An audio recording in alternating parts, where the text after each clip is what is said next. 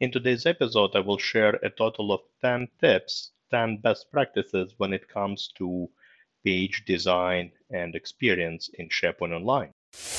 You're listening to the SharePoint Maven podcast with Greg Zelfond, bringing you proven practical tips every week on how to correctly set up and adapt to SharePoint and Microsoft 365. If you have questions, Greg has the answers. And now, here's your host, Greg Zelfond.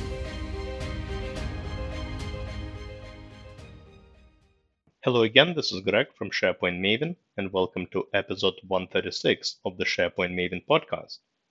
So today I want to share with you a few tips, a few best practices when it comes to the design of SharePoint pages in SharePoint Online. If you are confused about the terminology, there is a difference between sites and pages, and I suggest you listen to episode 25 of my podcast where I explain the difference. But for the purpose of this episode, a site is essentially a workspace where you organize content, where you have lists, libraries, and other types of content. And pages is essentially a display on a site, all right? By default, you get one page. When you create a brand new site, you can have as many pages as you wish. And page is where you ultimately add web parts to, like, I don't know, calendars, news and announcements, document libraries, other out-of-the-box web parts. And pages is essentially what's responsible for the display of information, display of content on your site. Again, I provide a bit more explanation and difference between sites and pages in episode 25, so please check it out. But today I want to share a few tips with you when it comes to the design of those pages. There are many different ways to essentially design the pages and add content to them. And I want to share what are, in my opinion, the top 10 best practices when it comes to proper SharePoint page design. The first step, the first best practice I want to share with you, make sure to split your page into sections and columns. When you create a new site, I believe it only adds like one section and there is only like one column in that section. You can have multiple sections on your page and you can have multiple columns within a given section. And the reason for that is because when you create multiple sections, when you create multiple columns, different column layouts within a section, you can fit more information into the same real estate. For example, let's say you want to add news and announcements and maybe some events and maybe some quick links. Well, if you end up having like one section, one column, you will have to stack up all of these web parts, one on top of the other, and that means that I might not necessarily even see some of the content without scrolling too much on the page. If I in turn maybe add one section and maybe split it into like three columns, I can fit all three widgets right in one section, and so they will be right in front of me, in front of my eyes when I stare at your page. There are not that many layouts that are available, but you can split your page into three column layout. You can even add a fourth column. It's called vertical section. So you can actually fit quite a bit of information into your page. So definitely utilize those tricks. The second best practice I want to share with you, when you create new pages, make sure to remove the banner from the top.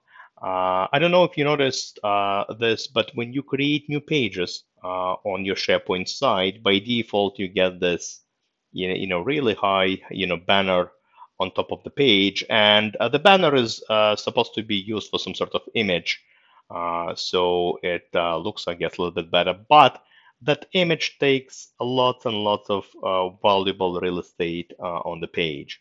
And maybe there are occasions when you might, obviously benefit from the image, from some sort of banner, but in many cases, I suggest just remove it, all right? And there is an option for you to, if you click on the pencil icon, to pretty much remove that particular banner and have just the page title and then obviously the respective widgets underneath. Best practice number 3, try to avoid vertical scroll if possible. What do I mean by that? It's kind of related to the first tip I shared, but let's say you have certain content to add to the page. You have news and announcements, and maybe quick links and events, and maybe even I don't know, an image or a video, maybe a Twitter, feed and all that stuff. Look, if you once again stack up all of those widgets one on top of the other, what users will need to do, they will need to scroll down to access that content. So you might have maybe once again all these widgets I just listed, but maybe there is a hero web part and some images and videos and Bing Maps and Twitter feed and so on. Uh, Obviously, you have very limited real estate on your page, and if you add all of this content and some of the content will be, as we call it, below the fold, essentially, below the imaginary horizontal line that users will need to scroll. Unfortunately, that content will not be visible when they visit your site. Once again, the users will need to scroll down, maybe quite a bit even in some cases, and find the content at the bottom of the page. So how do we avoid this vertical scroll? Well, there are a few tricks available. So first of all, just as I stated earlier, make sure to use the 3 or 4 column, layout and try to fit as much information as possible above the fold. The second option would be to create additional pages. So if you have lots and lots of content, maybe you have like, I don't know, 55 links and different calendars, and they don't all fit on the same page, well, create other pages. You can always link to those additional pages and create some sort of smooth experience, but try to avoid at all costs this vertical scroll, especially significant vertical scroll. The next tip, the next best practice, number 4, that I would like to share with you, do not embed a document library on a page. This is one of my biggest complaints when I work with my clients. For example, it's very tempting to embed a document library right onto the SharePoint page, but in my opinion, it's just a poor practice, and you just lose lots of valuable real estate on your page.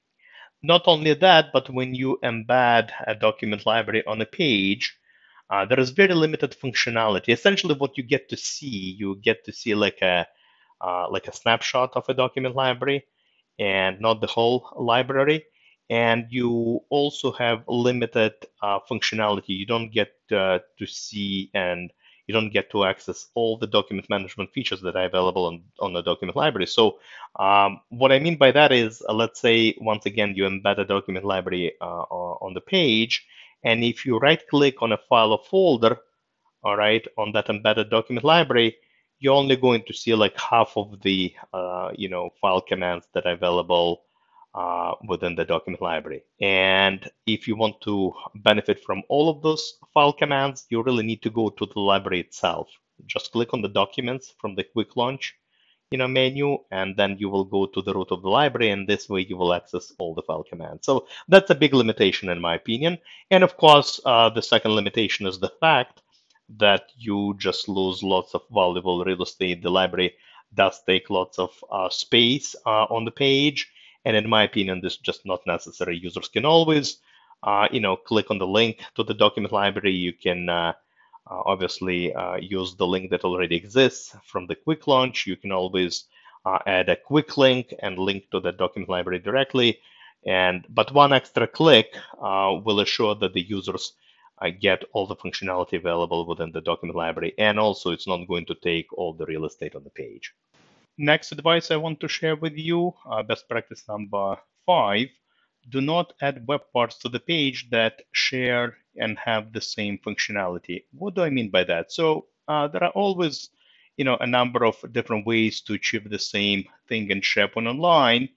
And there are some web parts that kind of do the same thing. For example, when you create a new site, there is already kind of an activity web part that shows you the latest activity on your team site, for example.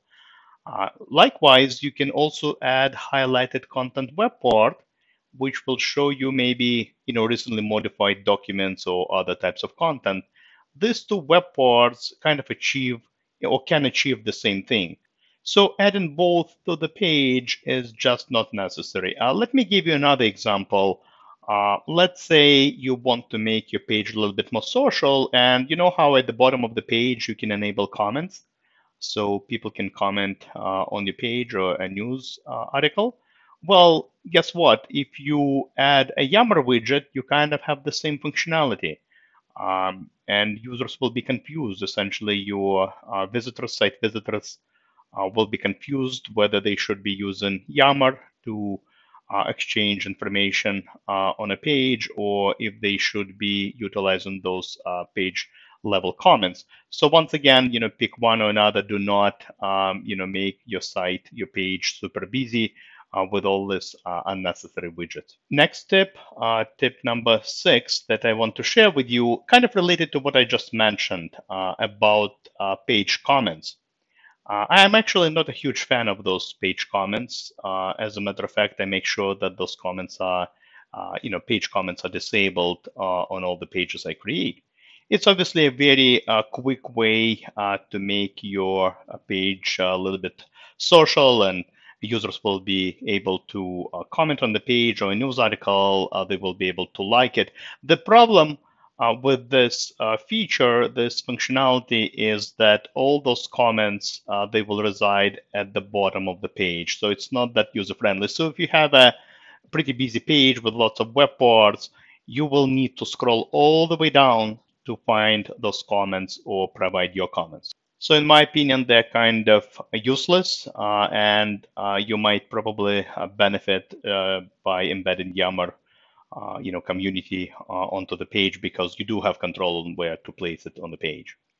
The next advice I want to give you is actually about the site functionality, not about the page design or page functionality. I want to mention a few words about the site logo. So each and every site in the upper left-hand corner has an area for the logo.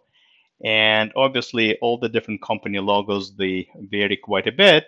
Some logos are square in shape, some logos are rectangular in shape.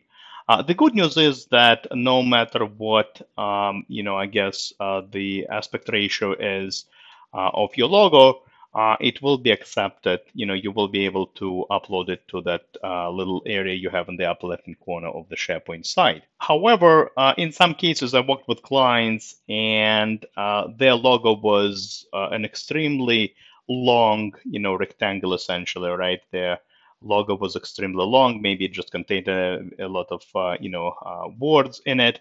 But long story short, if you have a very long, logo version of the logo, it's not going to work, because what actually happens, that area in the upper left-hand corner, it's a pretty restricted area.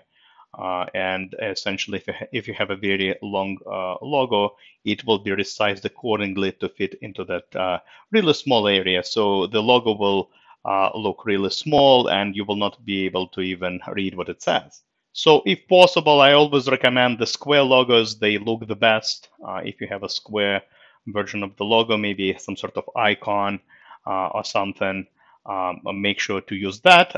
But again, rectangular logos are great as well. Just make sure it's not, super long. Otherwise, it's just not going to look nice at all. Back to the best practices on pages. The next advice I want to give you, best practice number 8, keep the quick launch menu clean. What do I mean by that? So when you create a team site, doesn't really matter, a team site or communication site, you actually end up with something called a quick launch menu. And in the case of a team site, it actually appears on the left-hand side. In case of a communication site, it appears on top of the page. Many users don't even bother with it, but make sure to keep this menu nice and clean. When you create a site out of the box, it adds a few links to like the site pages library and site contents.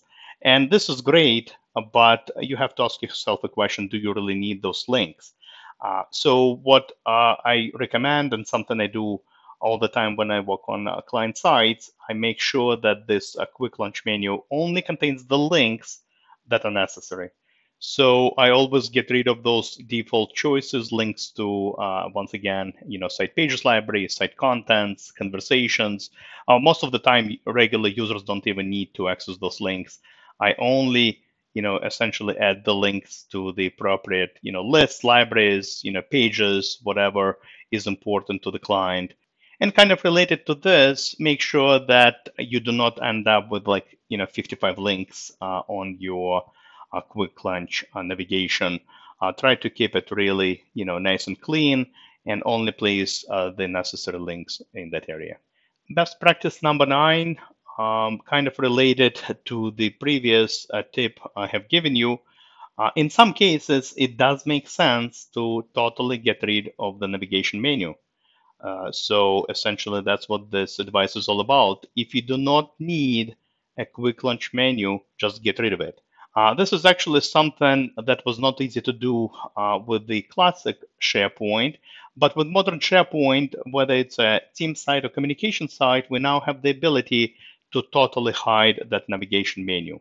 So if you do want to keep your, kind of page, your site nice and clean, and you really don't have any links, I guess, or content to link to from quick launch navigation, what you can do is just pretty much remove it altogether. And in case of a team site, you actually end up having a little bit more real estate for the main kind of page, and so you can add additional web parts and so on to your page. The only time where I don't recommend, I guess, removing the left-hand side navigation from the team side is when you need to access the recycle bin quite often. You see, the problem is that on a team site, on the left-hand side navigation, there is a default link to the recycle bin. And if you remove that left-hand side navigation, that link will be gone. You can still access the recycle bin, by the way, if you go to gear icon in the upper right-hand corner and click on site contents. You can always get to the recycle bin that way. But in case users are not aware of that, essentially they might struggle and not find the recycle bin when they need to restore some deleted documents. But there are plenty of use cases when you might need to delete the quick launch menu altogether, or hide it, I should say, and especially on communication sites. And the last advice, best practice number 10, related to the page design: do not add applications or web parts to your page that you do not need. I know this probably sounds kind of obvious and ridiculous, but I've seen lots and lots of situations where users would just add all these different widgets, or sometimes they would even install maybe one of those, templates from Microsoft that's available, maybe one from Lookbook. And the problem is they all come with this out of the box, default widgets and web parts already added to the page. And if you're not using a particular web part, then you kind of just lose, the valuable space on your page. So keep it clean. Make sure the page only contains the web parts that are relevant, that are going to be useful to your site members and site visitors. So these are the 10 best practices I wanted to share with you in this episode. Back in 2018, I actually have written an article on the same topic. And ironically, all those 10 recommendations are still valid. And that's essentially what I mentioned to you in this particular episode. I will make sure to link that article from within the show notes. But for now, that's all I wanted to mention to you today in this episode. Hopefully, this is useful and you learned something new. As always, happy to see you on my blog, SharePointMaven.com, and talk to you next week. Goodbye. You've been listening to the SharePoint Maven podcast with Greg Zelfond. If you enjoyed this episode, please head over to the Apple Podcast app, leave a review, and don't forget to subscribe. Thank you.